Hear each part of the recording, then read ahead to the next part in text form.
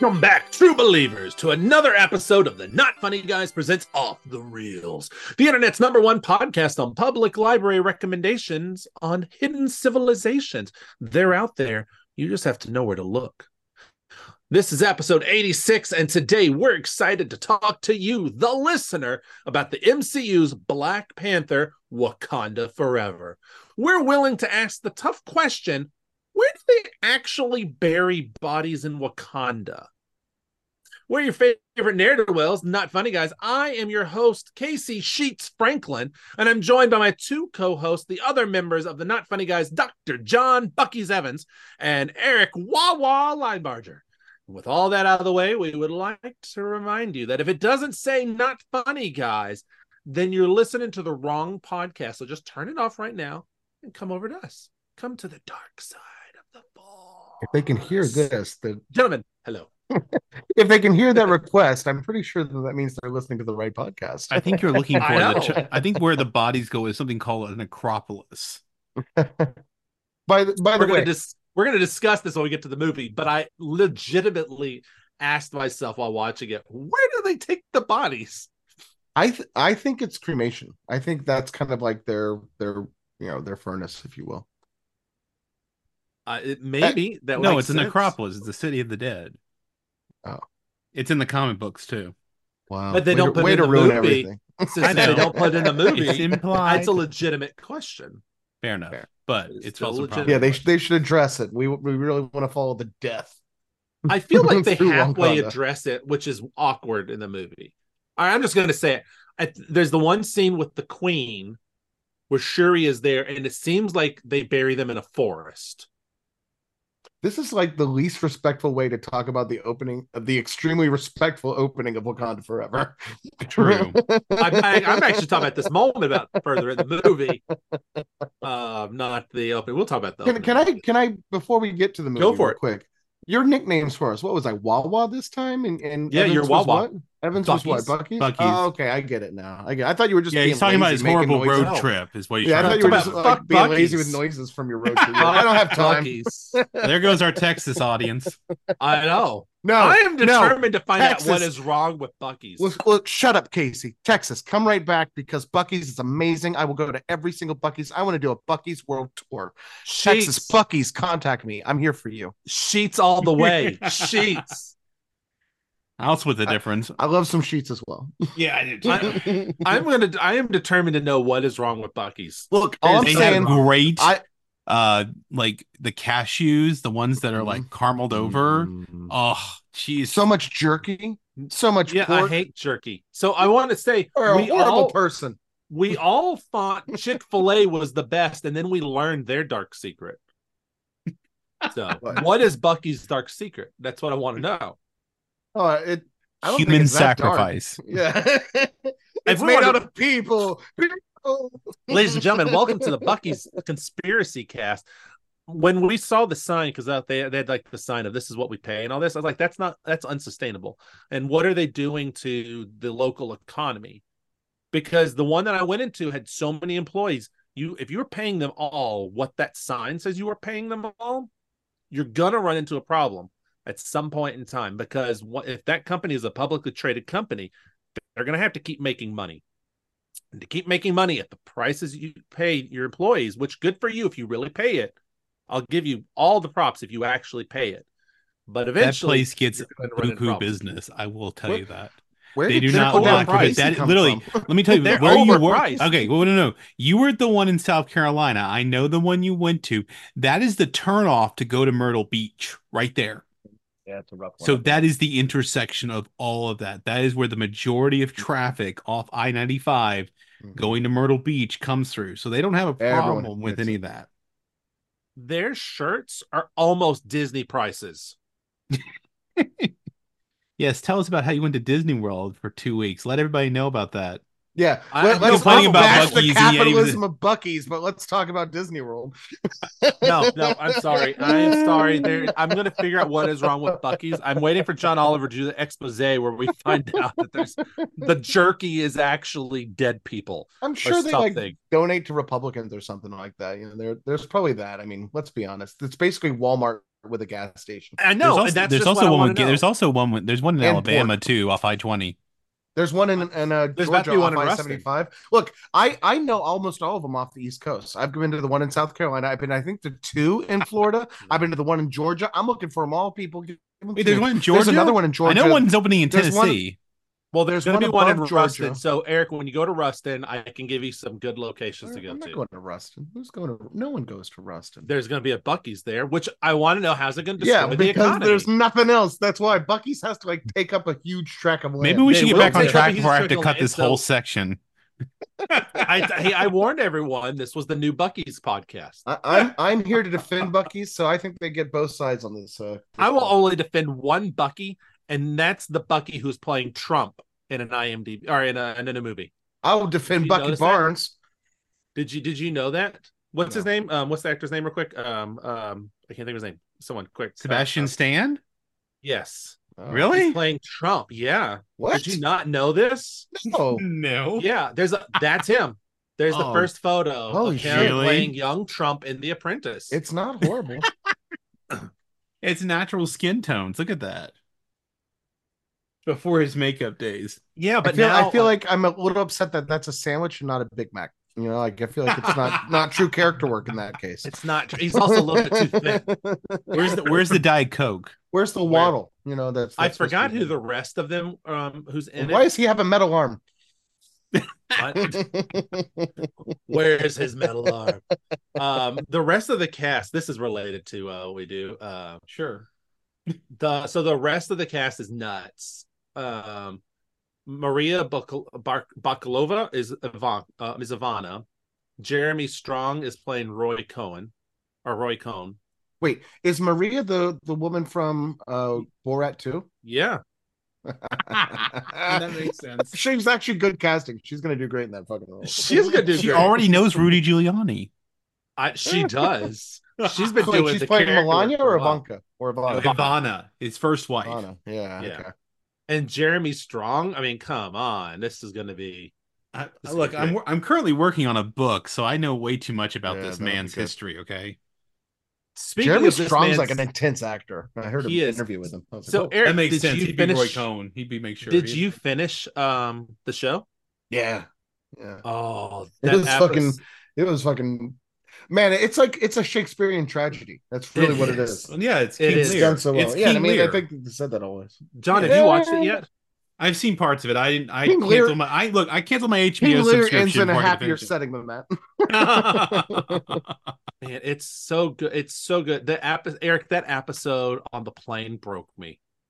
That was really well done. That was I really well done. don't like. I had a hard never time would've- finishing it after that because A, that was such a good episode, and B, I was Welcome like, to where the did they go from Succession podcast. I am your here? I know host. we got to move on. But that one, I watched that episode. The plane episode was right after Dad's funeral. Oh, Yeah. And so, like, I get home and we're like, everything happens. We're in the apartment, and I sit down. I'm like, I just want to relax and not think of the world. I'm gonna watch Speaking this as a shit. s- And then that happened. I'm like crying, and I'm like, my God, why? Like, I just don't understand emotions at this point. Hey, speaking of a segue, did you see of a Culkin brother? Did you see Macaulay got a star on the Hollywood Walk of Fame? Did you see who gave him his star? Yeah, it's his mom from Home Alone. His mom from home. And you know how he Right. signed off? Merry Christmas, you filthy animals. Yes, that's great. Well That's done. great. Well done. That's great. I hope they There's your offered it news, to him. folks. There is your geekly news right there. I hope There's they your offered geekly that. geek. Us geekly, yeah. I hope they offered that to him back in like June, and he's like, "Let's wait till December. I've got a line that I want to use. It has to be December. I don't want to give my speech until December." So how was y'all's how was the past 3 weeks? I mean, how was your week? You mean month? Yeah, I mean, it's We- since wait, we last there was an recorded episode last week. Last week, Yes, there Wink, was. wink. episode. How was There your was. ladies and we've gentlemen, I've already been gone exceeded for last 3 week's weeks. Hey, time. good. Hey, speaking of which, if you listen to the most recent episode of Why, I actually came around to a much more greater improvement in feeling about Thor: Love and Thunder than from the did. episode, and I actually changed my ranking on Letterboxd to reflect it. Wow. Yeah, no, I really stumbled told him upon not to. I stumbled upon the concept of, thinking about Thor: Love and Thunder as a meditation on love, and really kind of was like, you know what? I was wrong. So It's good of you to admit that you're wrong now. Can you I know correct your last movie? I did. The World of No. Love and Thunder is the Sin City of No, excuse me. I'm sorry. I can't let drop this one. The last movie. You need to correct not that. Doctor Strange. No, never. You need to acknowledge what Eric and I have acknowledged. Man Thing is worse. Man Thing is far worse. Far worse. When you if I could correct that- if I could rank them together, they would be the worst. But it is second to last. They have the same star ranking. No, I take that back. You're right. Morbius is second to last. Never mind. Morbius snuck in there. So I've been back from a 3-week vacation, ladies and That's gentlemen. Morbius, I went on a cruise and it was exciting, and I didn't die. I went to the parks and I did not die. And by parks, I mean I went to a lot of theme parks. I went to Peppa Pig, Did you go all to the Busch Disney Gardens? Worlds. No, we did Peppa Pig, Walt Disney World, Animal Kingdom, Epcot, Hollywood Studios, Universal, and Islands of Adventure. Where was that random roller and coaster Blizzard video Beach. you sent? That random roller coaster video you sent looked like it was Busch Gardens. It was Which roller coaster? Oh, there were like it was there was no context. You just sent a video of like a roller coaster for a minute. Oh, it was probably Tron. That was probably the Tron. No. It was in the woods. In the woods? That's why I thought like Busch Gardens. Huh. Ladies and gentlemen, I don't know what Eric's talking about. He might be on something. Casey was on the Florida Man bath salts while he was down. Oh, I know what you're talking about. He forgot everything. No, I see the video you're talking about. That was the Velocicoaster. Oh. And Islands of Adventure, the Jurassic Park one. But it was a fun time. But I did not see any celebrities or anything, and it was a very busy vacation. So that was my time. John, what did you do? Work, generally speaking. Oh, Eric, I tried a trivia. This relates to this podcast very specifically. I tried a trivia thing while I was on the cruise ship. Yeah, how'd it go? I lost. Okay, it happens. Can't win them all. I should have won, and so it was a who was the biggest Marvel fan cruise or trivia thing, and I was on it, and they started off with they asked everyone questions, and you hold up something, and if you got wrong, you had to sit down, and then it whittled down to like 12, and then they whittled it down to I think it was 3, pretty quickly. Anywho, I did great. Rachel actually did good too. We both made it through the first round. We're in the second round. She got out with the first question. What is the green species called in Secret Invasion? Yeah, she missed it. Her answer was sad face. Going through and go a couple questions, but then they asked a question, and the question was, who is Black Panther? And so they asked the question, and the girl next to me goes, I need a clarification. Do we mean the character or the actor? Good question. And I'm like, that's a good question. The guy's like, well, it's going to be the character. And so after she said that, I couldn't think of the character. T'Challa? I couldn't think of it. All I could think of was T'Chaka. Oh, it's which, father. yes, I do realize that technically, by a technicality, I would have won, but that would not have been what they wanted. They wanted T'Challa. So I got out. And then I see they should have made it even more clarification because there's a whole new Black Panther as we're about to discuss. I know. So then I'm sitting there, and then every question afterwards, I get them all. And I even got the question no one could get. There was like, what is the name of the place that the prison that the Guardians are in the first movie? And no one could answer it. And they were like, who can do it? And I just yelled out, the Kelm. And then the host was like, why aren't you up here? And I'm like, I know. I was. I was, and I got out. The last thing was they flashed up images of Marvel characters from the comic books, TV shows, and movies, and you had to name as many as you could in 30 seconds. And on the first one, I named every single character. I'm just sitting there next to Rachel. It's like, oh, that's this character. That's blah blah blah blah blah. Everyone. Split second. The second one, I missed one. It was some random Spider-Man character I'd never even seen before. So I would have won, but I got out on a weird thing. Anyway, I lost. I was first place loser. So, but I know that I should have won. The one person who won was a girl from Austin, Texas. A woman from Austin, Texas, I should say. I shouldn't say girl. A woman from Austin, Texas. Probably a huge Bucky's fan. Just lost all respect. So there it goes. He circles it back. There you go, folks. Good night, everybody. We will not be Go hearing watch from Eric for the Faraway rest of the Downs. podcast, folks. Nope, Eric has just been booted from the podcast. He is gone. Thankfully, I can do that. So let's us geekly real fast. You brought it up. I'll mention the one news thing that I'm going to mention. They did cast Mr. Fantastic. Daddy is playing Mr. Fantastic. So we're just going to leave it there. It's Daddy. I hope you know who that is, folks. If you don't know who Daddy is, I want you to just go online and type in Mr. Fantastic Daddy. Okay, well, let me help you with a hint. Okay, he was talking about Oscar Isaac, and he goes, "Who's the bigger daddy?" And he says, "Well, he has kids, so he is a daddy. But you know what? I'm your daddy." There you go. That's your only hint. Your only hint. But type in Mr. Fantastic Daddy, and you're welcome. Make sure your parents aren't in the room. Ooh. Yeah. Anyway, I actually don't know what that would pull up. So someone really do that and then let me know what it would actually do. Eric, look that up for me. Fuck that. I'm not running my algorithm. All right. So I was gone and a lot of shit happened. I didn't have time to go through all of it. That was the only thing I just wanted to mention because I was very excited. But what I will do is I looked up a ton of trailers that came out and we just watched them all. I made them suffer through them all. So very quickly, I'm going to call off the movie or the TV show. And you can expound on it if you want to, but just tell me watch or pass, or excited or pass. Let's do excited or pass or meh. So meh will be middle. So excited, meh or pass. All right. First one is the Fallout TV show. Meh. Yeah, thumbs up. I'll watch it. I'm excited for that one. Next up, we're going to do a movie. The movie is Godzilla X Kong: The New Empire. No. No. Meh. I'll watch it I'll watch it streaming. I'll watch it on the plane. That looked weird. It did look weird. Yeah, it doesn't look good. No. It did not look good. I'm not gonna enjoy watching it.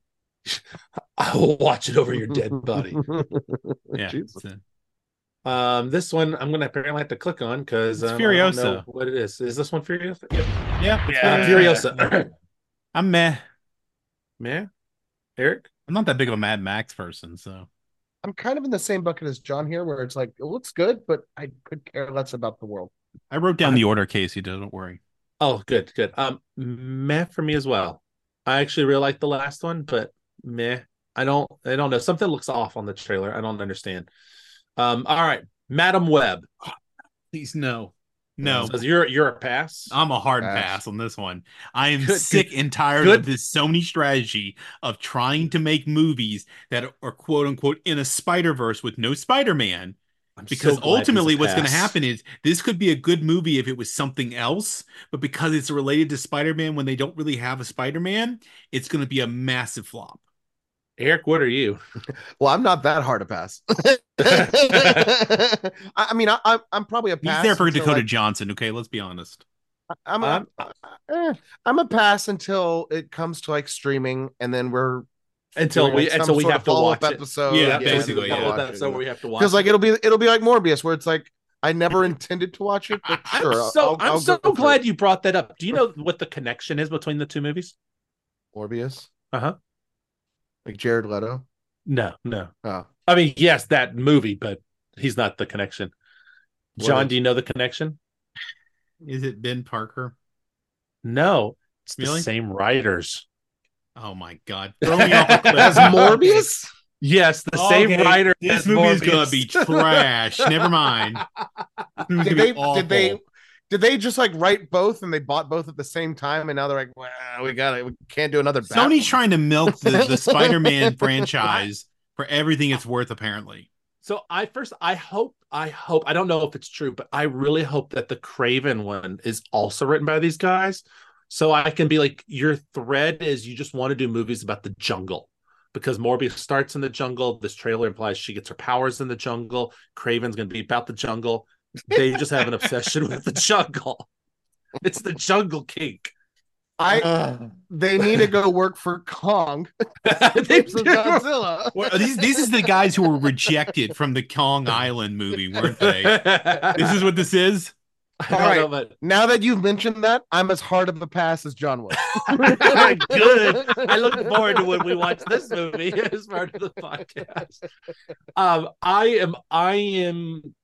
not a hard pass on it. I'm a meh, but here's my why. I know what your why is.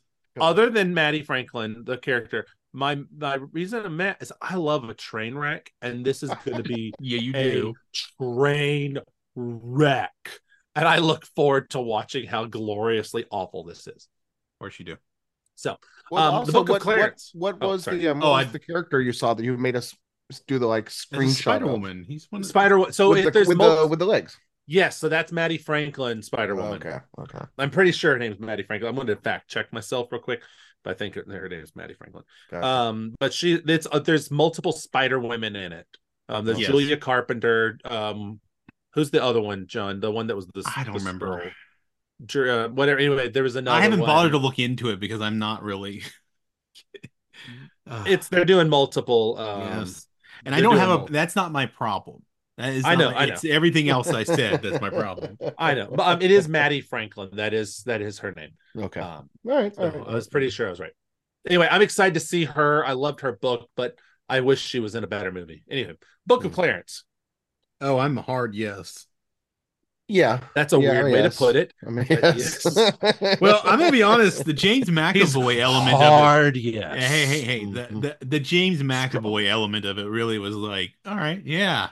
So I'm not gonna lie, I was very confused through most of the trailer because it was just kind of coming at you fast, and we had just sat through all the TV trailers that we're gonna hit here, and Kong and Madam Web. We just watched Madam Web and Furiosa. So at this point, things have been flying at my face. The Book of Clarence looks hilarious. I love the actor. I can't think of his name right now. Not James McAvoy, the guy who was on Atlanta. I do like James McAvoy, but anyway, yeah, I'm definitely a yes for that one. Looks good. I'm a yes. Looks fun. Looks fun enough to. I probably won't see it in theaters. I just rarely see anything in theaters, but same. I definitely want to see it. I would definitely make sure to catch that on Max or whenever it comes out. Whatever. Too. Halo season 2. There was a season 1. Yeah, I know. That's exactly the answer. That's my thought as well. I think we're all unanimous. Yeah, that's the answer. That's the answer. What channel is that even on? Paramount Plus. Okay. Good Ted. I'd watch it. I thought no going into this, and then the trailer made me a yeah. I'll watch it. I'm personally you're hard one for this one. I'm a furry. I'm a furry in this. In the name of Ted, he's a hard yes. I like the selling point about his virginity is like, look, fresh penis for sale. The fact that they're speaking of hard yes. The fact that they're not pulling punches makes me so happy, and I would have been confused, but because we're watching Poker Face, and Poker Face does not pull its punches with language. I'm excited for. Have you seen Twisted Metal yet at all? No, I'm gonna watch. You I got will. to. Oh, don't worry, it's fun. I will. Anyone who likes Fast and Furious, you'll like Twisted Metal. John, it's right up your alley. Yes, it is right up your alley. No, this Dune Part 2. Yep. Very excited about this one. John has popped like 12 little blue pills, and he's like, I am ready. Eric, are you ready? Are you ready for Dune? Dune? What's a Dune? Dune. There was a Dune Part 1? John, I think I'm looking forward to a fandom that's less toxic than most. John, I think you are looking as forward to our Dune watch with Eric as I am. We'll start with Jaredovsky's Dune, and then we'll do. I mean, that's just a documentary that never got made, Casey. I know, and then we'll. That's the one to start with. The one that never got made.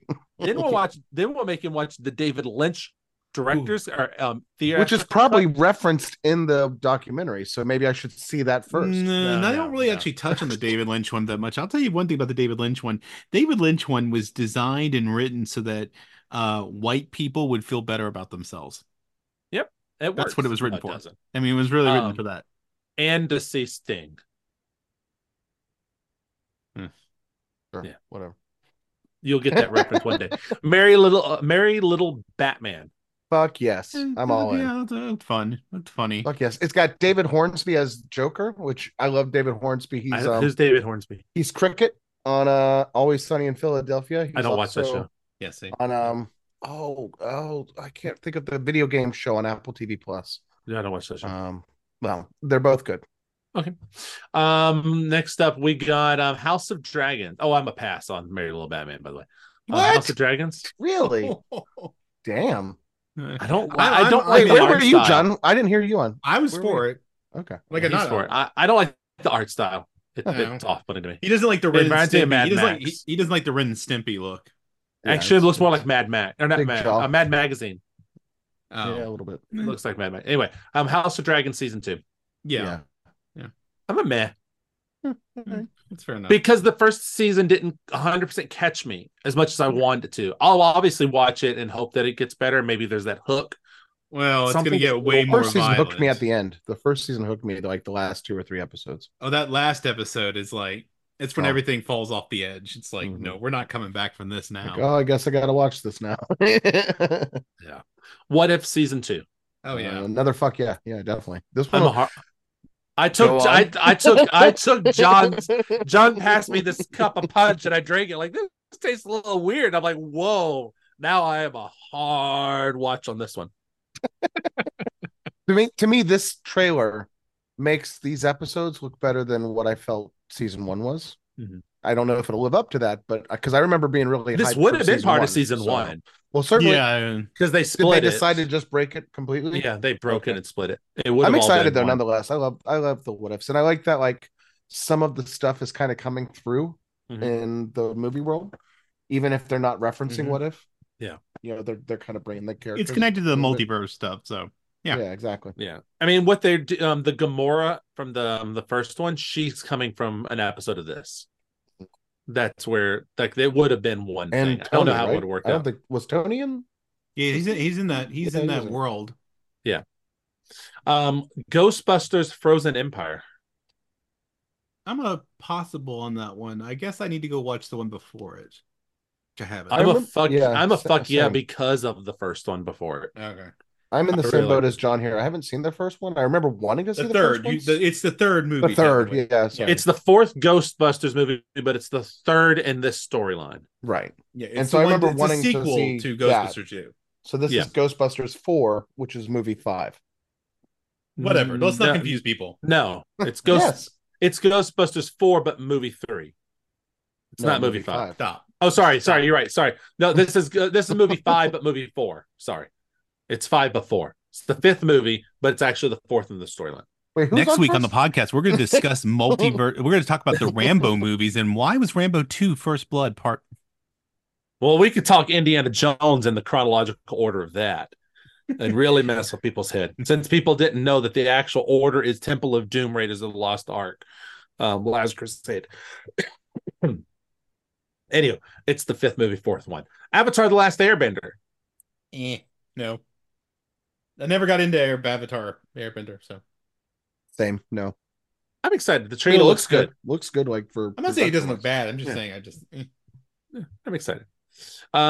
Next movie. This is a good direct to TV, so it's not a movie theater, but direct to TV or direct to digital DVD. Sorry, Justice League: Crisis on Infinite Earths, Part 1. Of See, I was okay with it until it said part 1, and then you said of 3, and then I was like, I'll wait till all 3 are out.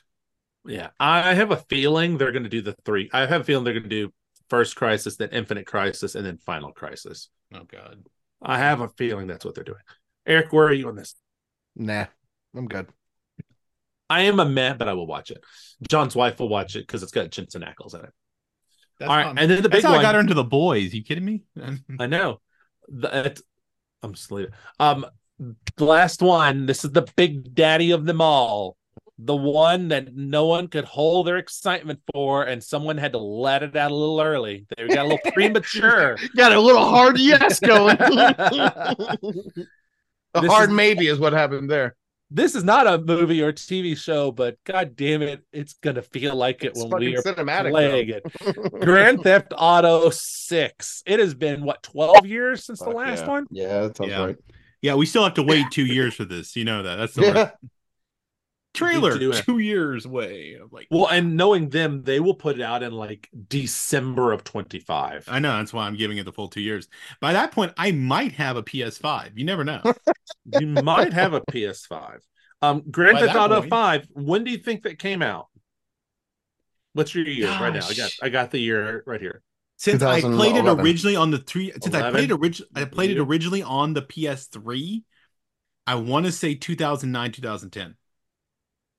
Wow. 2013. Damn. Okay, let's do it. Really? Okay. Yeah. I 2013. still played it on PS3 and then moved on to PS4. So I've played it on all the 3 of those consoles. So yeah. braggy. I know. Well, Eric has 2, technically. He's Did just we not like gonna play brag that about it. like all night before the my bachelor party? I'm pretty sure we I did. think we I'm stayed pretty away sure too we late did. playing that. All right, well that is the stuff. So those are some trailers. So let us jump to a movie, shall we? A All movie that one of us may or may not have watched, Eric. Black Panther, What? Wakanda I've watched Forever, this? 2022. This is 2 hours and 41 minutes of pure joy. By joy, I mean tears. Yeah. Directed by Ryan Coogler. He returned for it. He also wrote it with a Joe Robert Cole. The music, I just want to get the musician. Where's here we go. Cast and crew. Here we go. Boom, boom, boom, boom, boom. Ladies and gentlemen, normally I have this written down, but today was a weird day. Ludwig Göransson, so returned to do this. And then the cast. So I just want to, it's the same cast we're used to. Loretta Wright as Shuri, Lupita Nyong as Nakia, Daniel Gurria, I never can pronounce her name, as Okoye, Winston Duke chewing up the scenery as M'Baku, Yeah. God, Angela Bassett as Ramonda. I hope we get his movie at some point. Me too. Oh, him and Wong. Can you imagine the him and Wong movie? Oh, it's like a love triangle with Madison. Oh, now that's what I want. I'll take it. Hereda. Oh, I'm so horrible with names. I'm so sorry. As Namor, Martin Freeman as Everett, Julie Louis-Dreyfus returning as Valentina, Allegra de Fontaine. But the one I want to really mention, I'm going to leave that one for when we spoil it. But I want to mention, Eric, how do you pronounce her name? Dominique. I want to say Dominique Thorne. That's what I would say. Yeah, she is great Maybe as Thorne. Riri yeah. Williams. Yeah. She is great. She actually auditioned originally to play Shuri and didn't get cast, and so they brought her back in because they liked her. She's our new Tony Stark. She is, and they keep pushing her show. Her show was supposed to come out this year, then it got pushed to next year. Now rumors are it's actually getting pushed to 2025. I'd like to One see day we're that gonna one. get I'd her like to show. see that one tied in with Armor Wars, though. It's supposed to be tied Okay, into good, Armor good. Wars. I'd like to see that because I think that would be a great way to sew some things together. And they're also introducing magic with her, like a different type of magic than Doctor Strange magic.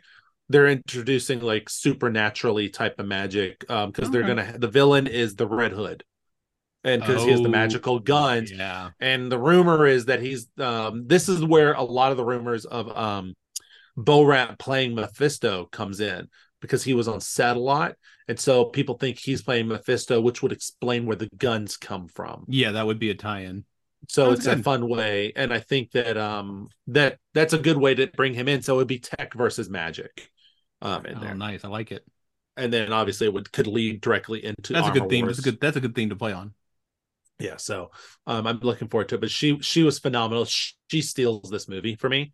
I really loved how they handled Riri. I do get people's complaint you could take her out and this movie still works, which is true. You don't But, really yeah, need you don't her, need it. It's fun. but I thought she was great. So anyway, just wanted to point her out. So yeah, let's talk about a movie, shall we? Let's talk about a movie. Let's talk about it. Sorry, Use with my cough. I want to jump to the logo and then we can go back to it. The Marvel logo that is a Mm. memorial for Chadwick still breaks my heart to watch. It's so beautifully done. The fact that there's no music. Yeah. And I watched this pre Dad's death and post Dad's death because it kind of straddled that between the theatrical release and the digital. And obviously this movie hits harder post, but that one scene almost hits the same both. Like, it's so effective, and you feel so sad for having lost Chadwick. He was so good. I think his birthday was like a day or two ago, and he would have been 45. It was such a tragic loss for all of us, and the stuff that he could have done with his career and with his life. But I really like that opening. I like that Marvel does that for their openings. They did it with Stan, and they did it again here. That was. I do like that they do that. So I just wanted to start off there. I also like that the start of this movie, to not to jump for further ahead. Go to it. I think that this addressed the elephant in the room, if you will, right up front. And I think it's the most respectful way they could have done it, which is to say, A, he was human, right? He succumbed to the same things as any other human might have. Yeah. And to say goodbye, right? This was the whole opening of this movie was simply done to say goodbye. Yeah. From the world of Black Panther for all that he did, obviously through his character in the first movie and then the rest of the MCU that he was part of. And I remember, obviously it's an emotional opening, but it's just a gorgeous opening. And you kind of walk away from that after that. And it then it goes to the rest of the story, obviously. And it's just nice. Like, it's just really well respectful. You kind of feel a sense of closure almost, I did. Well, you're going through the stages. You're going through the stages of grief with Shuri, and it's like we're going along that journey with her. I mean, there's an extra added element for me that there's a reference. I think Nakia makes the reference that he was hiding his illness. Black Panther was, and I'm like, that's what Chadwick Boseman was doing. Yeah. He wasn't exactly hiding it, but he was fighting it the whole time. I feel like this movie really blurred the lines of what is Chadwick and what is T'Challa. Yes, I know. Right. I think that was on purpose. And I think well done in the right way. Yeah. What I like about the funeral service at the beginning, it's obviously it's for T'Challa and his passing, but because they show us that there's that one long shot of Chadwick's face. Yeah. That is for us as the audience members. It is our chance to attend his funeral. We are getting to see his funeral, and we are getting to say our goodbyes in this moment, and watching from the procession to the quote unquote burial when they take the body up into the ship. I also like that while it's an emotional, obviously sad moment, you're supposed to have that feeling, especially with Shuri and her. Yeah. But it's joyful too. Right. The whole town, the whole Wakanda, if you will, is in a celebratory mood, as if they celebrate his life versus mourning his death. And I really enjoy that, because while it's obviously emotional, it's also it's nice. Like, I don't know how to put it. Like, it's nice to not feel like just oppressive weight of sadness. It's again a moment of closure. Even though obviously the moment will be referenced, it's a way to say goodbye to that character and that sort of closure. And I really love that, and in a very respectful and fun way. Yeah, it's a celebration. That is the fun. It's a great scene, and I like leading up to his death with Shuri trying everything she can to stop the death, and we never know what it is. They don't say it's cancer. My brain just auto goes, he's got cancer, but they speak about it as if that's the case, though. Well, that's where we're left. Yeah. It's left open so that we layer on our own interpretation to it, which is what most people are going to do. Is we're going to merge the identity of the character with the actor.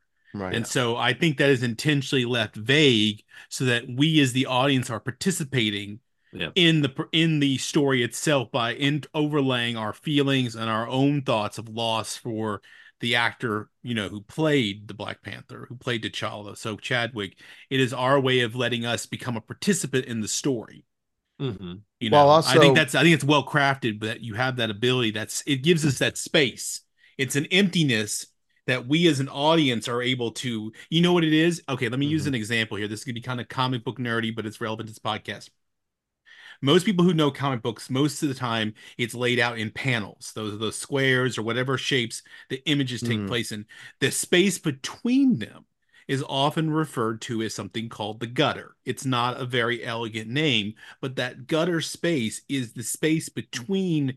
It can be anything from a split second to a long length of time can be displayed in there. And what the vagueness of that in between does is it causes you as a reader to take the two separate panels, and using the space between them, you are drawing the connections and what makes you a participant in the story. That is the exact same thing that's happening in the scene here. Also, there's not a lot of dialogue going on beyond Shuri when Queen Ramonda comes in. There's a silence, and you are left to fill in that element there. That's that gutter in between space. We are drawing the connection between what's going on in the story, but we're also drawing the outside connection that we're bringing in that connects Chadwick to T'Challa in our own minds.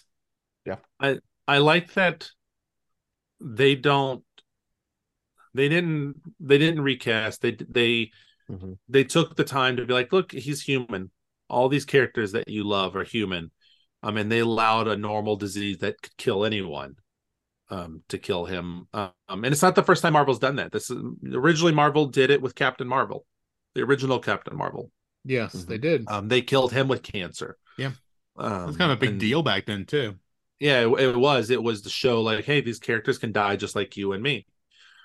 Which goes against the standard trope about how, most of the time they all from a Ryan Coogler. Yeah. Ryan Coogler, the writer, I think he did a good job of kind of snipping the storyline too.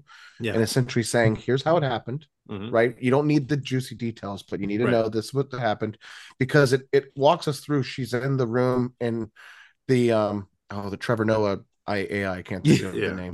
But by the way, I don't want, this is very serious, but I got a chuckle out of that being Trevor Noah. But he gets a lot more screen time in this film. Yeah. Yes, it is. Well, multiple times. Well, now they found out who it is. Yeah. Multiple times, though, in that opening scene with Shuri, she checks his heart rate, right? She checks his vitals. So it's like he's there in a way, and then he's not, right? And so there's no ambiguity. There's nothing about that. They talk about it as a disease. There's now no way to say T'Challa died fighting Killer Croc, or something like that. There's no retconning this. It was Ryan Coogler making sure that this was, the right send-off and a permanent send-off, I think. Yeah. And, Marvel's way of saying this character's gone. We're not going to go and try to Marvel this up, in terms of this was a superhero's death. Nope. Well, let me set up something based on what you were just talking about. Well, you said something about the heartbeat. I want to point this out because this sets up an important plot point in the story, because think about who Shuri is at the beginning and who she was in the first film. She's not someone who believes in the traditions. She's someone who believes in science. So when her mother walks in and she knows, but she still asks the AI. Yeah. Because that for her is an important moment. That is, by the way, that's her denial. Yeah. That's her first step. She's still in denial.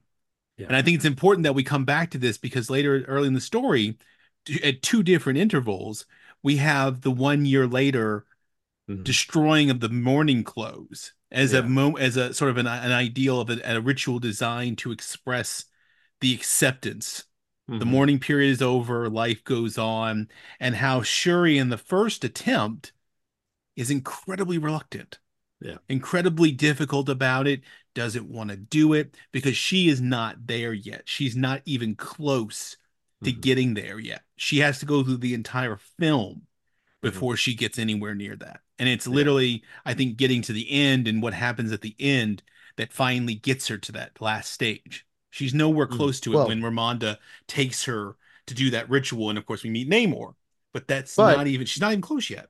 I know we're kind of bouncing around here, but I think there was a thing I caught too with Ramonda saying when they went out to that thing, she's like, I felt a presence, a wind, as if he was there with his hand on my back or something to that effect, pushing me, I think it was. And that's kind of the moment she accepted, if you will, in that stage of grief or whatever, and kind of came to terms and accepted the new reality as is, if you will.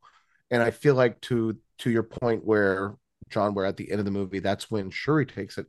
There's a breeze. Like they make a good point to purposely put her back in that exact same instance that Ramonda described herself being in. And I think there's so many full circles in that's just beautiful writing, right? Because not only is it a full circle for Shuri in her larger arc of accepting, T'Challa's passing, but it's also a full circle in her kind of aligning herself with her mother's beliefs and teachings and taking on her mother's words of advice as advice. And there's growth for her along the way.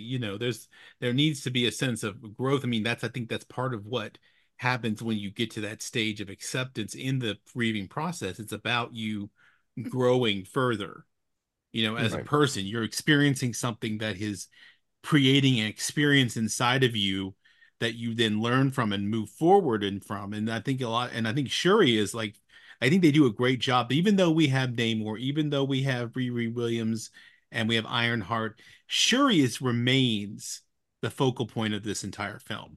She is the running thread that drives the story because it's her story of grief and anger, Well, and I think it's very touching when we get to Namor, that Namor in a lot of ways is just like Zemo was for Black Panther. Remember in Civil War, Black Panther said, I will not let because he saw what happened to Iron Man and Captain America, and he said, I will not let my anger consume me, my rage. And Shuri almost does, and I think she ignores some people, and I think one of the ones who sees it coming, I think M'Baku saw it coming.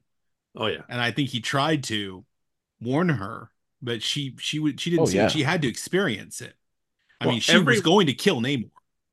Everyone in this movie is dealing with grief. The whole thing is dealing with grief. Even Namor all of his actions are still based on grief. The grief of what happened to his mother and his mother dying and how the world treated him. He's like, he even takes his name from that. He's like, I take the inability to accept. Yeah. Right.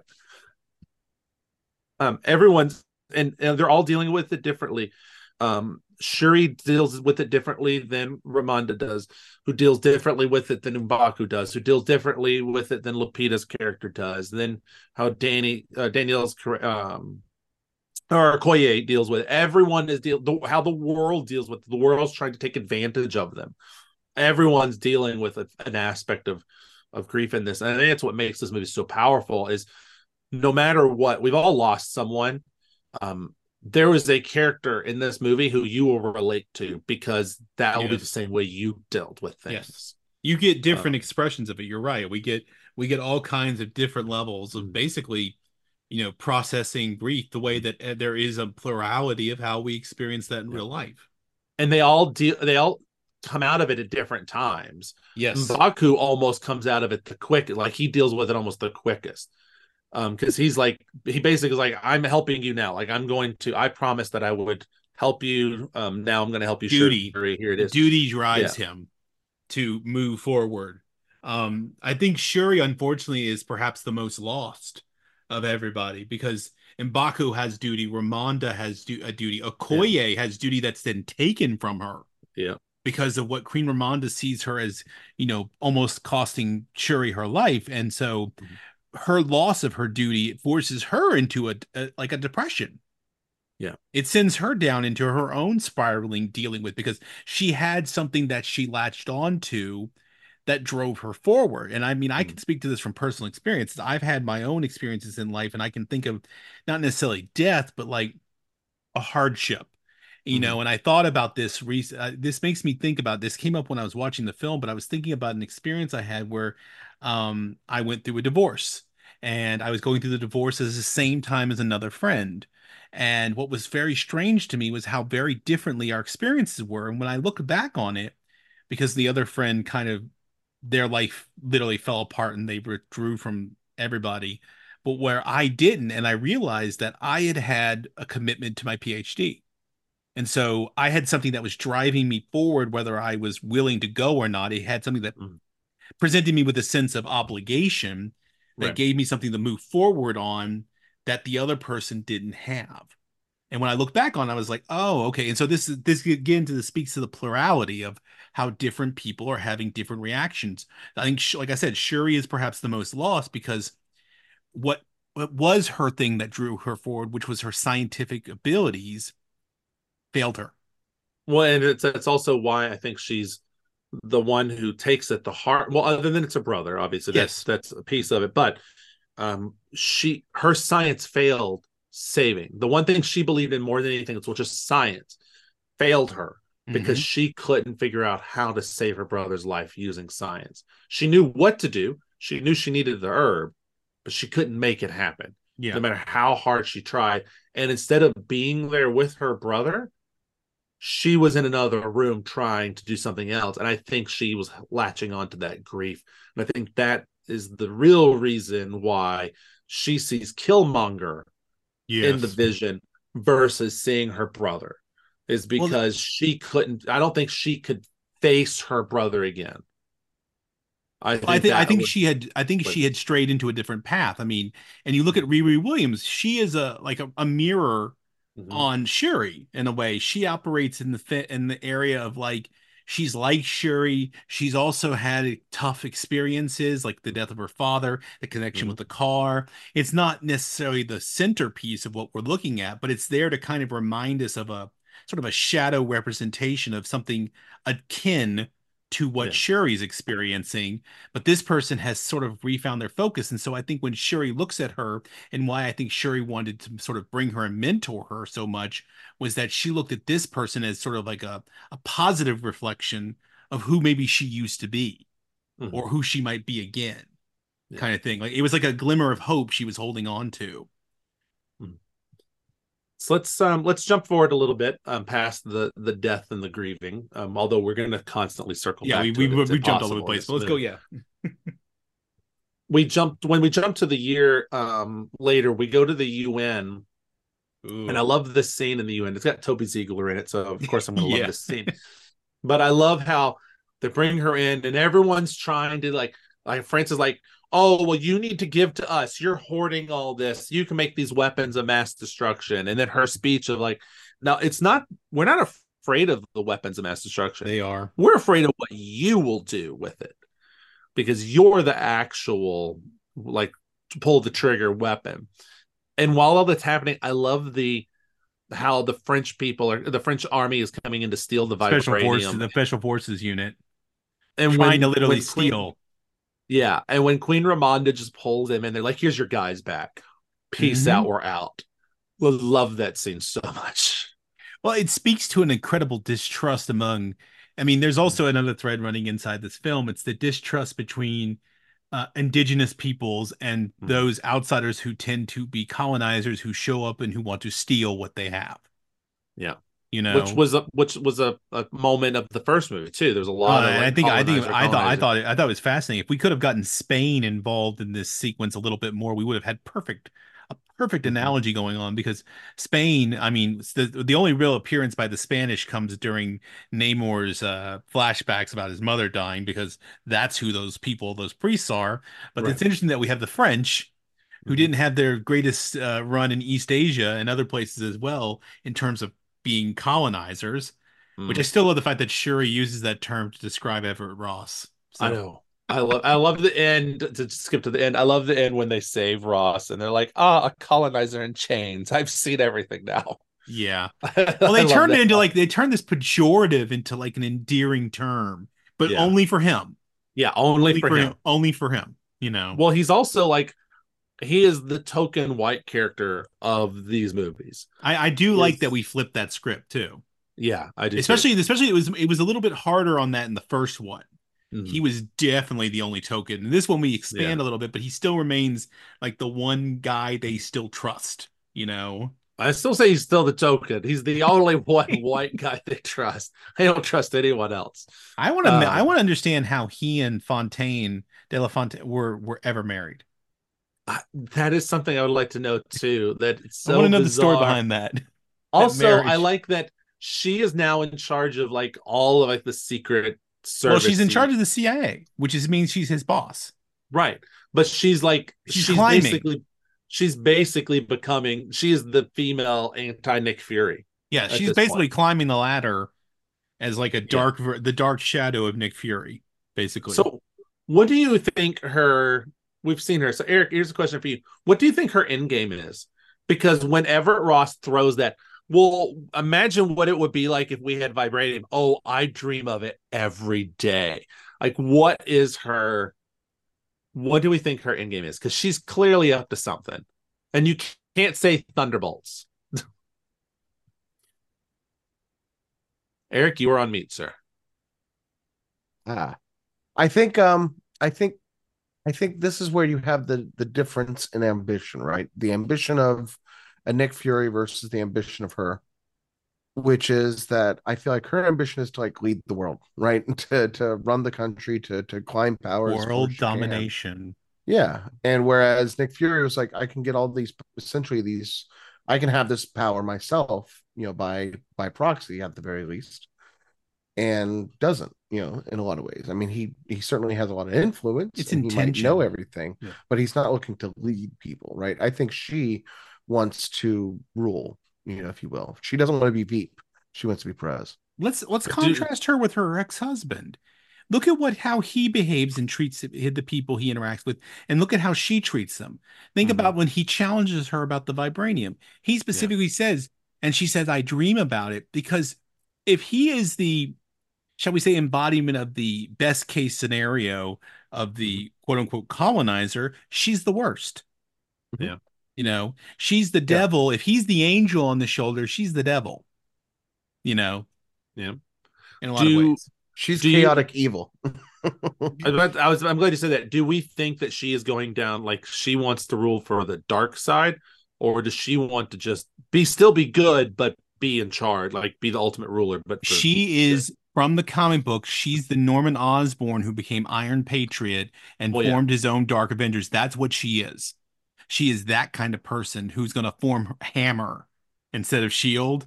Yeah, that's that kind of person she is. She is someone who is waiting for her opportunity to slide right in and take control. Yeah, I think she's like a Littlefinger, in that way. Yeah, she's like climbing the chaos ladder where she can and playing the back channels, because it's not about being good or bad. I don't think she's ever going to necessarily side with one side or the other. She's going to do whatever's in her best interest. She's an amoral opportunist. Yeah. So, spoilers. Obviously spoilers been going out there. But... spoilers on Wakanda Forever, everyone. Well, no. I'm throwing out a spoiler for T'Challa dies. Spoiler for a TV show we haven't talked about yet. Oh, do we think Ross is Skrullified in this movie? No. See, I have a hard time with that one, but I don't think he is. I think he is. I don't know. There were some moments where he seems to be catching up when someone else says something about his life. Like he's like, "Oh yeah, that." Like sort of comments, I don't know. It's hard. It's so ambiguous. Like they did not execute that. They did not execute that well. No, I don't know that was taken much into account elsewhere anywhere. I think he is in the final scene, in the colonizer in chains. I think he gets switched when Val has him arrested. That would make the most sense. Because I think Val is working with the Skrulls. Is she Skrull? I don't think she is a Skrull, but I think she's using them. Of course. She's giving them the help and the opportunity. I think that's how that's when because it's the only thing that makes most logical sense. Okay, you know her from the comics, right? And what she does in the comics to some extent. Yeah. How good is the casting? Pretty good. Yeah. Attitude wide for sure. Or attitude wise, I should say. Definitely better than the David Hasselhoff version. You had to go there. Yes, I did. So what do we think of to something more heavy? The first time we see the what would be Atlanteans, but the Tulucanians. I really like this. I mean, I like it. I mean, I like their origin story. Well, not That's the origin story, but fascinating. just their first time we see them. Like then when they come Oh. up and do the ship and the attack, and then that first little bit of of Namor, Yeah, the helicopter. I thought it was pretty risky. You know, I figured they were probably getting some lawsuits from James Cameron. Um, regarding They the don't- way they of their own that waters. property. No, they don't. They own that property. That's true. They can. They don't have to worry about that nonsense. No, they actually their only worry was because of Aquaman. They because Really? this came out really close Yeah, but after. I They like that didn't they want to confuse Atlantis because they didn't want to associate with that other movie. I like that Mm. they changed that, and I honestly like the fact that they played on the siren. I agree. Ah, Yeah, that was that was such a actually pretty great. cool. That's a That great was pretty cool. touchstone for mythology. The Mhm. idea that they're using the song to draw them off the ship, I was like, oh, now that's a touch. Yeah, I like that. I like that. I like that. That was That's pretty their cool. first wave attack. Yeah, You know. Yeah, just get as many as you can right there. yeah, Yeah. I love that they aren't from Atlantis. Personally, I like the change to that.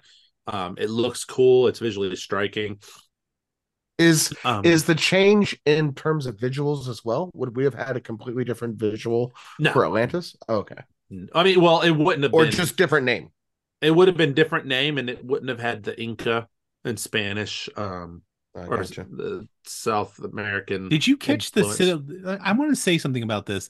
There is a subtlety to the fact that every time the Talakans or the Namor attack early on, it's assumed to be the Wakandans, and I keep thinking about how, oh yeah, all foreigners look alike. Like I can't Yeah, believe there's that's a little not of that that. is so subtly in there, but it's like saying, oh yeah, everybody who is Hispanic is a Mexican. Yeah, It's an insult. I mean, Sure. it's an insult because it means you're too stupid to know the difference. And of right. course, that leads us to the whole statement later on when they're in that office and Toby Ziegler's there, Yeah. and they make that comment about their policy with Wakanda, and they say destabilization, and I'm like, Mhm. you guys are the worst. Yeah. Well, and Namor plays on that at the end of the Yes, movie. he does. Why Oh, did very you much help? so. Because they are by themselves, and at some point in time, they will need us, and then they will owe us. Yeah, he Mhm. sees And the he sees the plays benefit in that. bending the knee to them. He basically has become like a almost like a vassal to them, Mhm. but with the very distinct purpose of that it serves him ultimately because he is their only ally, and they will Yep. be coming. The outside world is going to continue to come for them, Yeah. in a way, and so they will turn to him, and he will get what he wants. Yep. The So is long this game for him is he wants to attack the surface world, and when they attack Wakanda, and Wakanda has to come to him, it's like the alliances will kick in. He'll have all Yeah. freelance to go crazy Yeah. and He do what wants he his revenge. wants. do we You think know? this is Black Panther 3? Is there a Black Panther 3 being planned? There will be. I imagine. There'll be a Black Surely. Panther 3. I'm sure it will somehow tie in, but I doubt he would be the main villain. I'm Isn't sure he they'll going do through it. some legal concerns of his own?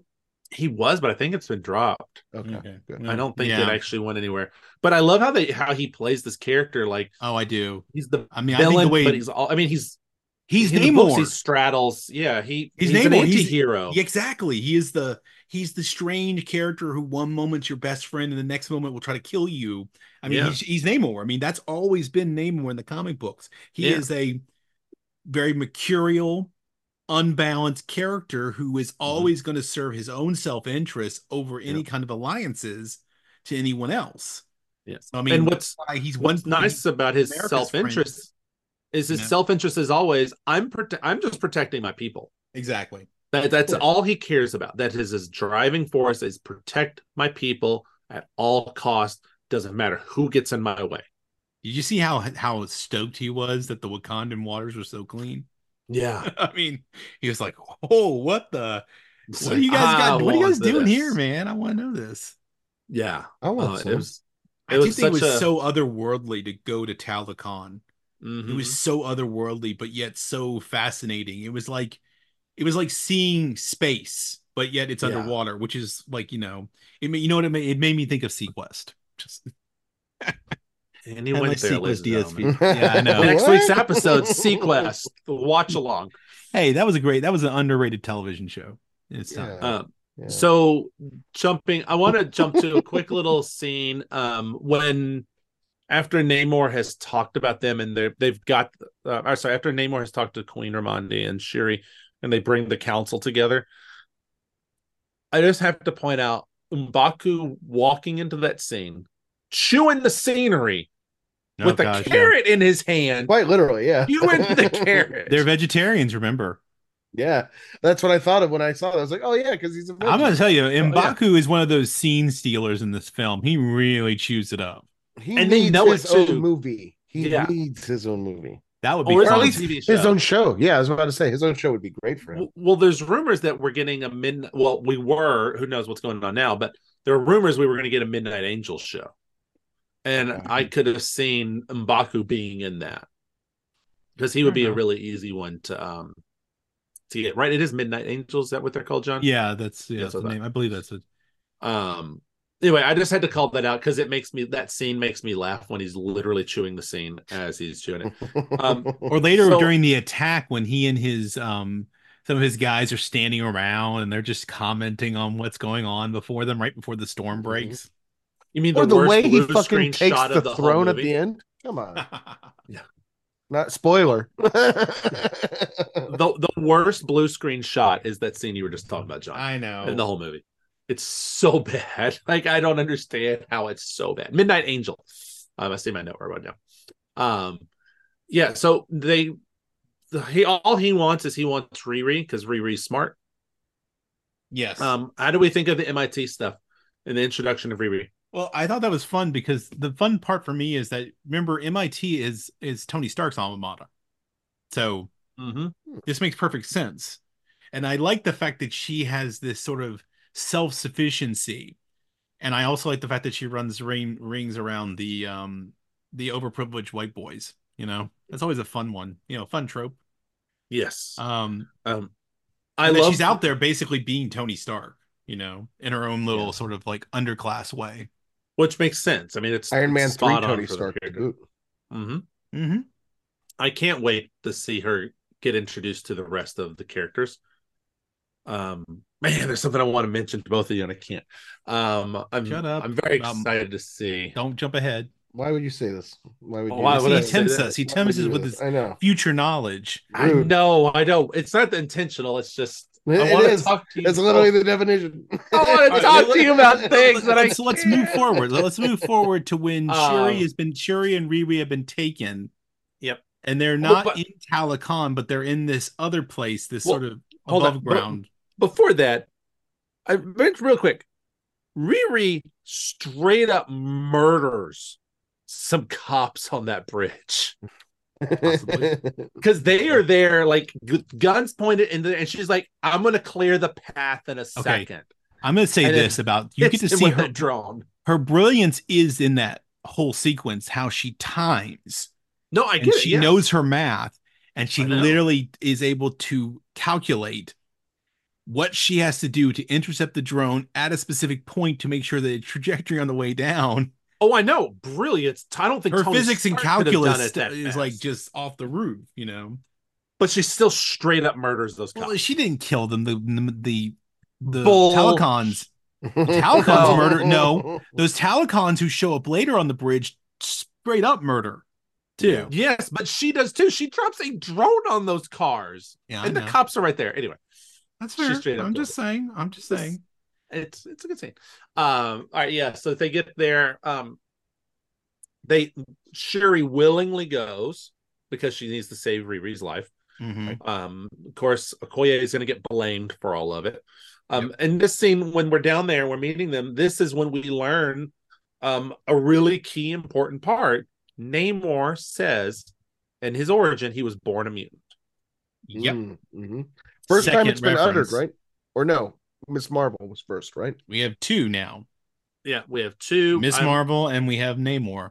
I like the way they played on his name is the without love. Well, no. Namor. Child without love. So wait, he was the first one to say, I'm a mutant, basically. Whereas Miss Marvel, she was a mutation. Mutation, yes. It's true. So this is literally the first use of mutant in the MCU. Yes, the term. Yes. Specifically. In the terminology, we will surely see. In the books, he is one as well. He is the first mutant. there was a little back and forth about is it Apocalypse or him, but I think Marvel officially declared that Namor technically becomes the first mutant. Interesting. There's lots of retconning back and forth on him and Apocalypse. Of course. Namor, Yes, definitely mutant. Yes, Namor stands for Child Without Love, which I thought was an interesting thing. I love that the Spanish priest gives it to him. Yeah. After he kills That them all. scene when he like as the child floats up is such a And that guy was just like, oh, it's a demon. It's a demon. You know. Also, kudos to Marvel for fully going like, we're gonna do Namor, and we're gonna like 100% comic book accurate thing and give him the wing feet. Like the fact that they gave him the wing feet, I'm just like, kudos. It's a mutant. It's their first introduction to mutant. Also, later on, one of those things will get ripped right off him. Yeah. Which I have a feeling will just magically grow back. By the way, that later scene when they derive the understandings of his powers about the connection to water, I thought that was a really brilliant little undertaking. That's a good explanation. And Shuri finding that out, I was like, oh, nice. Oh, it's a great play. Like, all right, here's what we're gonna do. We're just gonna drain him of water. Basically, the perfect way to take him out. Mm-hmm. I want to point out, we don't have to talk about long, but the Ramonda Okoye scene. The when I needed you, you stood by the other guy. Oh, Angela Bassett she drew out the Killmonger situation from the first movie. That was harsh. This is what Angela Bassett doing the thing that like is everyone. This is why Angela Bassett was robbed. Yes, I agree. She was robbed. No she offense to Jamie Lee Curtis. Yeah, amazing performance there too. Amazing performance, but when you do the two together, I have to say, I think Angela Bassett was the better Take that scene, take her speech at the UN before that. Yeah. Just all kinds of I'm not arguing. And then her death saving Riri, making that sacrifice. That's what I was going to talk about next, is the fact that she dies saving someone else. Yeah. And it's such a beautiful moment. I mean, it's sad, obviously, but it's a beautiful moment of that's who she is. That was her character. She could have lived and died by her essence. But... I mean, she lived and died by the essence of who she was. Yeah. Oh, she never betrayed it. She never turned her back on it. She was dedicated. Yeah.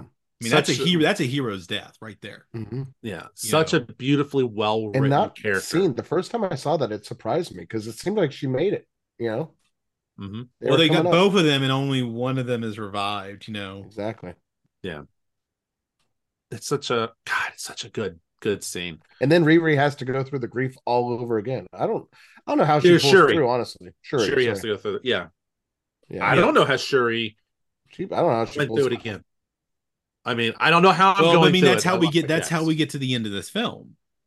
Mm-hmm. I mean, we get to this film because there is that moment when she does finally replicate the heart-shaped herb, thanks to Namor. Yes, because if he hadn't given her that bracelet, she wouldn't have figured it out. And then she uses that, and then of course she goes to the ancestral plane and she meets Killmonger, and we don't find out later until what she actually told him. Yeah, I thought that was an interesting hide to the audience. We're not allowed to see that until later. I thought that was an interesting how at that point she was truly giving into her demon. She was giving over to the anger of it all. She was allowing herself to be consumed by it the way that her brother had avoided. She was falling down that trap, into the trap of anger and rage that can consume her. And I'm very happy that she does get that vision at the end. Yeah. When she is stabbed and she's having that near-death moment herself, her mother finally comes to her and reminds her of who she truly is, that she is not this anger. She is not this vengeance. This is not who she really is. That was who Killmonger was. Mm-hmm. He was the vengeance. He was already too far consumed by it. I mean, it drove his every move from the moment his father died until he died. That was all that drove him, everything he did. And I think to touchstone on something, a side note here, that interesting depiction of him in What If is so well done to show exactly how he would play it. That's still the same character there, just intervening at a different time, doing a different thing, still with the same aims, the same goals, just getting to it differently than he did in the main timeline.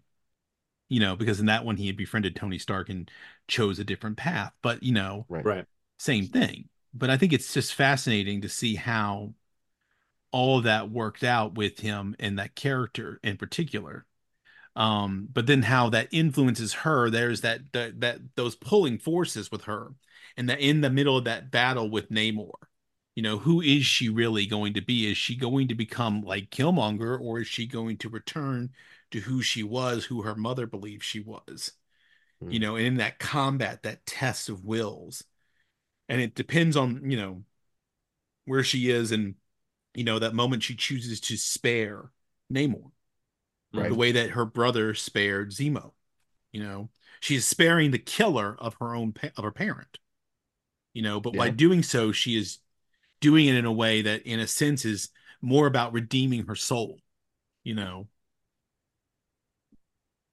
Such a God, the there's a lot of complexities. It's so the growth and complexity that she has to. The character goes through first off, but that the actress has to actually play and do it so finely that it pays off so well. Remember also that M'Baku says you are no longer a child because what you have gone through, you cannot be. He says that at her mother's funeral. That's and that's a weird way of him showing her respect. Right. But also making her realize that she's at a choosing point. What is she going to be now that she is, in a sense, an orphan? She is, by herself. She has to choose. She can no longer be a child. She has no parents. Yeah. She has to choose. Are you going to follow the path of your brother, or are you going to follow the path of your uncle or cousin? Cousin. You don't have the choice. You have to pick one of these two paths, the light side or the dark side. Basically. Choose wisely.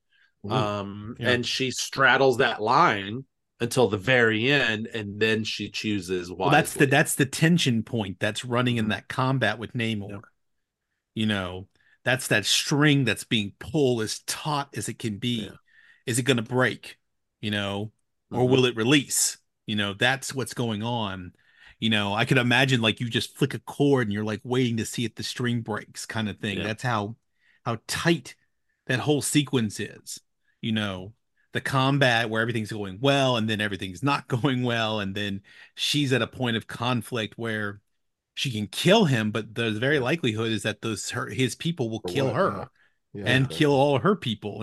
She has to make a choice for life, not death.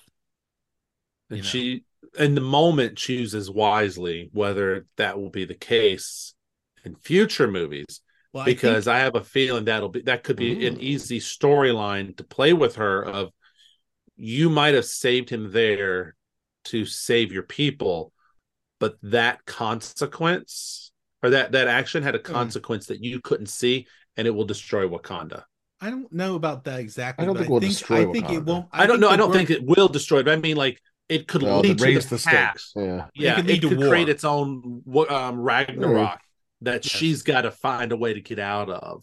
But I think the true moment of passing through this comes at the end of the film, right? When she goes to Haiti, and she comes to see Nakia. She comes to burn the robe, her mother's the mourning garment for her mother, and she is revealed why Nakia left. Which has been left in the wind the whole film for us. And of course, it comes to the fact that what it is that her and T'Challa had a son. His name is also T'Challa, which gets revealed to her, which is, I think, the moment when Shuri finally points to the acceptance. And of course, that comes back to what Eric was saying about the breeze. She has the moment of sort of wholeness, of coming back together as a person that she was in pieces this whole time. And it's I don't know if this is what Ryan Coogler was thinking of when they wrote the movie the way they did, and they named the son T'Challa. I'm sure Marvel was thinking about it in the back end somewhere, but brilliant move for them to name him T'Challa because when he grows up, you still have T'Challa as the Black Panther. Mhm. They kept the character alive. The actor died. Mm-hmm. They, in a way, kind of did recast him with Well, a son they who did will the grow true- up to be T'Challa. Like they did what all children are here to do. They are here to replace us one day. They are And here I to be our successors, you know. and it's so beautifully done the way they handle it. And also whoever cast him, amazing job, because you Oh, yeah. picked the cutest child. Kid. That child is adorable. His smile, I dare you to watch that movie. Watch Okay, his smile if and that not kid smile if yourself. that kid murdered people, you would not want to send him to jail. You'd want to just like, Yeah. oh, you're okay, man. Okay, Yeah, you're you're cute. cool. You're like, they're adorable. Like, I hope like kudos casting director for sure for that. All right, so the days saved. I just want to one of the things that they leave off in this is Riri goes back home and she doesn't get to keep the suit. Yeah. Which she seems okay with. I'll be He's curious. going to to see build her a new one. build. Let's be honest. Absolutely. Yeah, she will. Absolutely. I mean, she knows how to find vibranium. Yeah. She'll go and find her own vibranium. And She probably Shuri won't use taught her how to vibranium. use it. Mm-hmm. What do you think? Oh, what if she goes out and finds adamantium? Hey, there's that weird Ooh. thing sticking out of the Indian Ocean. I know there's this big fucking celestial thing that's just sitting there. By the way, that's starting to become a meme that's being passed I know. around about I Phase know. 4 versus Phase 5. About what? Phase 4 and Phase 5, where there's a joke going around where they keep memeing the fact that, what about that thing in the Indian Ocean? Don't know what you're talking about. I mean, I am convinced the rumors are true about Cap 4 and Thunderbolts, and it's all going to be about the celestial. in the Is middle of that- the ocean. In the middle of the ocean is that when she turned the celestial to stone or rock or metal, whatever, she created adamantium. And Val is going for it because it's out in the middle of the water. It's not anyone's land. It's up It's for God's grabs. water. Yeah, anyone can get it, whoever gets there first, and Val is going to want that adamantium, and that will become Genosha. That's how they'll bring Genosha into the world, and that makes all that makes logical sense and tracks for me. So if you're going to have the X-Men at some point in time, you're going to have to deal with adamantium and getting it into the world. True. Or just don't have Wolverine, which if you do that ballsy move, Marvel, I'm Ballsy in. move. Let's see how this goes. I also look forward to reading Twitter. Where's Wolverine? Twitter won't be a thing anymore. Yeah. Twitter. Oh, Twitter's gone already. It went away today, actually. It's Okay, cool. no longer there. So we future-proofed ourselves. Good job. We future-proofed stuff. So that is Elon Musk apologized. It's crazy. That'll never happen in a million years. Exactly. Don't think So White that man is apologizing. that's Wakanda Forever in a nutshell, ladies and gentlemen. I hope you liked it. Woohoo. I If mean, you haven't I watched think it, you you better could. go watch it. Yeah, I think if you can't tell, I'm just gonna kind of give a slight spoiler. I think we all like this movie. It was all right. Yeah. I was just whelmed. I wasn't overwhelmed. I wasn't underwhelmed. It was I just all right. whelmed. I will say this: like, it was good, but there were some flaws. I do want to make sure I point out, like, to me, the storyline with Namor and stuff was kind of boring at times. Like, I wanted to, the whole like who's the Black Panther and things like that. Like, it picked up, it had moments, but it Okay, I'm gonna mute Eric now. Hold on. the moment of finding Riri and kind of all that stuff was a weird diversion in the story. Well, that's what And I'm it saying. You felt could it. technically cut Riri out of this movie. You don't, And because actually of that, the story is a little disjointed, and I think it dings a little bit in a way that maybe the original Black Panther wasn't. They do a lot of things great. They do a lot of things right, but I don't know that it's living up. I don't know. We'll see. No, I think it's an honest criticism. You can cut Riri out of the movie, shave 40 minutes off of it, Mhm. and the movie still works. You don't actually need to know who created the vibranium thing. Just be like, the government did it. Boom, you're done. It's Right. all you need. Yeah, exactly. I think that's legit. Also, the worst CG in a Marvel film when M'Baku and the other two guys are standing there behind that green screen or in front of that green screen. Pretty awful. What I was going to mention this a minute ago, and I forgot before I say what next week is. my understanding, the original script was still going to deal with grief, and was still going to deal with Namor. It was going to be T'Challa dealing with grief of missing 5 years of his son's life. Yeah, that's what Coogler said was the original script. Yeah. And I think that also would have been an interesting story. I mean, I think that it would have been nice because it would have circled back to the idea of father and sons, which was a real powerful theme in the first film. Yeah. So it would have been nice to see that transference.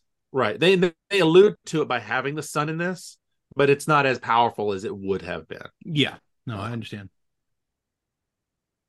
So, all right. Next week, I got a double feature for you next week, ladies and gentlemen. Ooh la la. Double feature.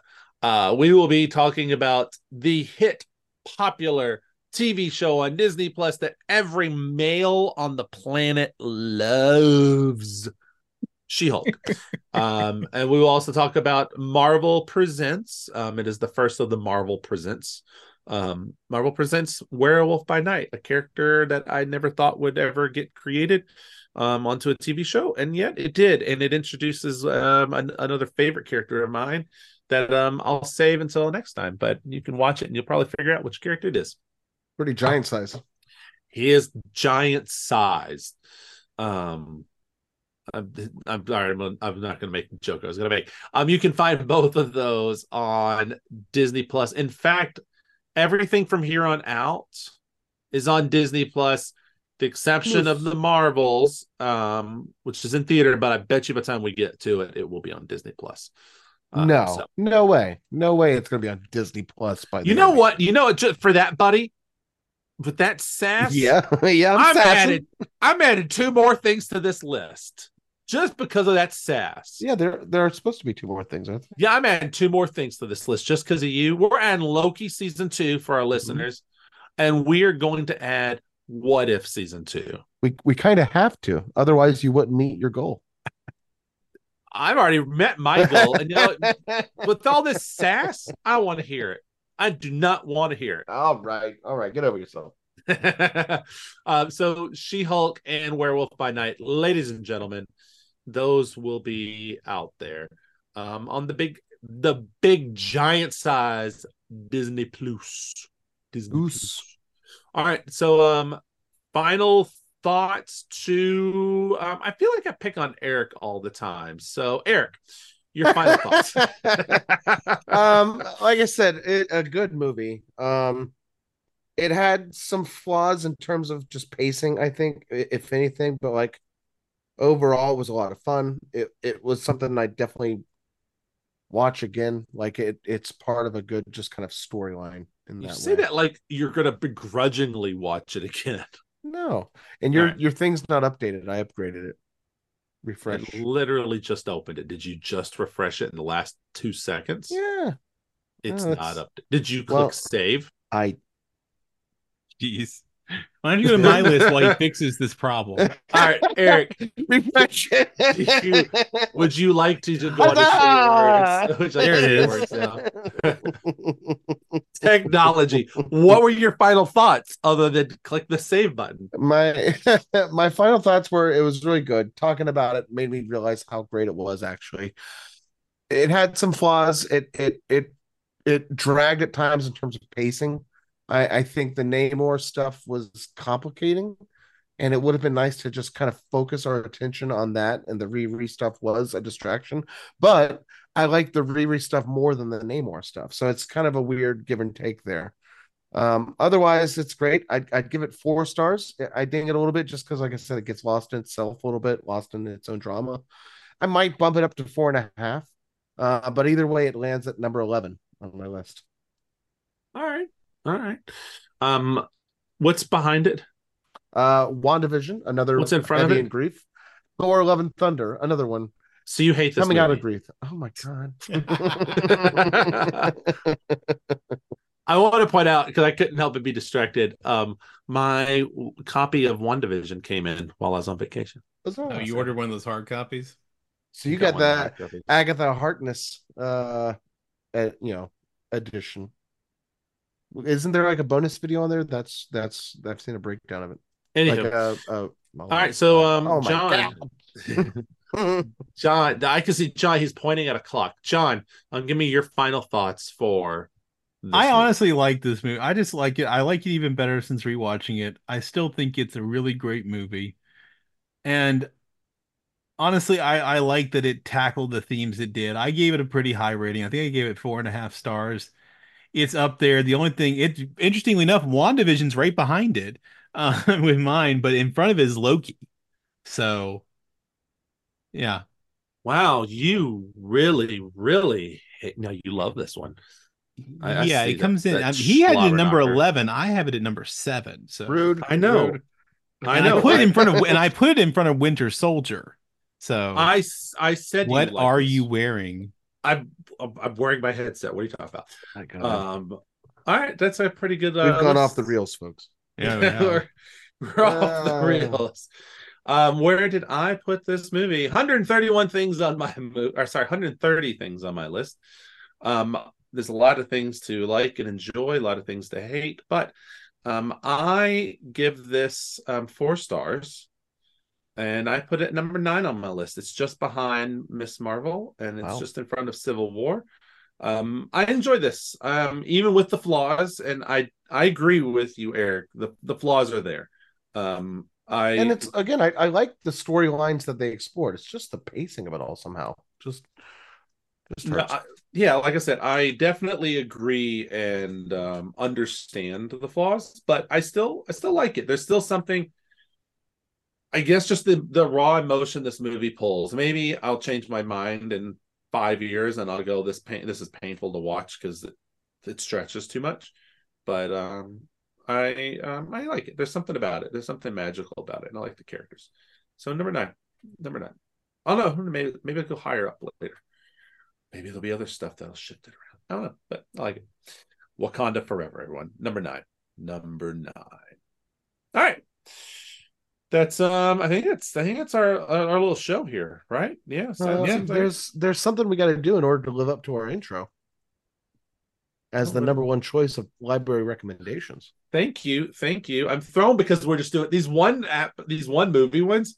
It definitely throws me. Eric, It's weird. give me a library. We're going to go visit Riri in Cambridge, Massachusetts, and look at the Cambridge Public Library today in Cambridge, Massachusetts. For those of you at home keeping score, you know how it is. Zip code there is 02138. So the Cambridge Public Library has a storied history, surprisingly. It's got a lot of kind of different architecture stuff. So if you're in the area, look it up. You're going to end up being closer to Harvard than you will be MIT, but no one's going to blame you. So the Cambridge Public Library developed out of the Cambridge Athenaeum. I'm probably reading that wrong because I'm a bad person. Which was founded in 1849 as a lyceum, public library, and reading room, with a building on the corner of Massachusetts Avenue, Mass Ave, and Pleasant Street, where Cambridge residents could borrow books at the cost of $1 per year. So the city of Cambridge itself, though, acquired the Cambridge Athenaeum in 1858 and renamed it the Dana Library for use as both a city hall and a public library. Forgive me, that was a bad moment there. By 1866, the library had moved again to the corner of Mass Ave and Temple Street. And then in 1874, the library became free to the public and was renamed the Cambridge Public Library. So through the philanthropic endeavors of Frederick H. Rindge, I feel like I need to mention them because they do, and the Rindge family, of course. The main branch for the Cambridge Public Library was moved to the mid-Cambridge neighborhood. So this is really kind of an area of Cambridge that you got to be a resident more than a tourist to visit. And so where it was then built in 1888, again, now at its now permanent residence, which is 449 Broadway. So the main library here has been located in the geographic center of the city, if you will. Since 1889, it consists of 2 facilities, the Van Brunt and Hal Richardson buildings, constructed between 1889 and 1902, and a new addition which opened in 2009. It is actually quite well known for its architecture, apparently. So definitely worth checking out if you're in the area. It is a short walk from Harvard Square, so down Broadway from there. You can go in any day between 1 and 5 p.m. And then if you're there Monday through Saturday, you can get there as early as 9 a.m. And I think you can stay as late as 9 p.m. During most of the weekdays. But it is open every day of the week. And like I said, it is just a short walk from Harvard Square. It's a little bit further of a walk from your main MIT campuses, but for those of you familiar with the area, as probably most of our listeners are, it's really not a big walk from either. It's a great little area. For those of you who aren't from that area, it's a great place to kind of visit that area in general. It's Harvard Square. It's famous. You can't really park a car there, though. And so, yeah, that is the Cambridge Public Library, Cambridge, Massachusetts. Yeah, there you go. There you go, folks. Oh, I picked it because of Riri and the fact that she was at MIT.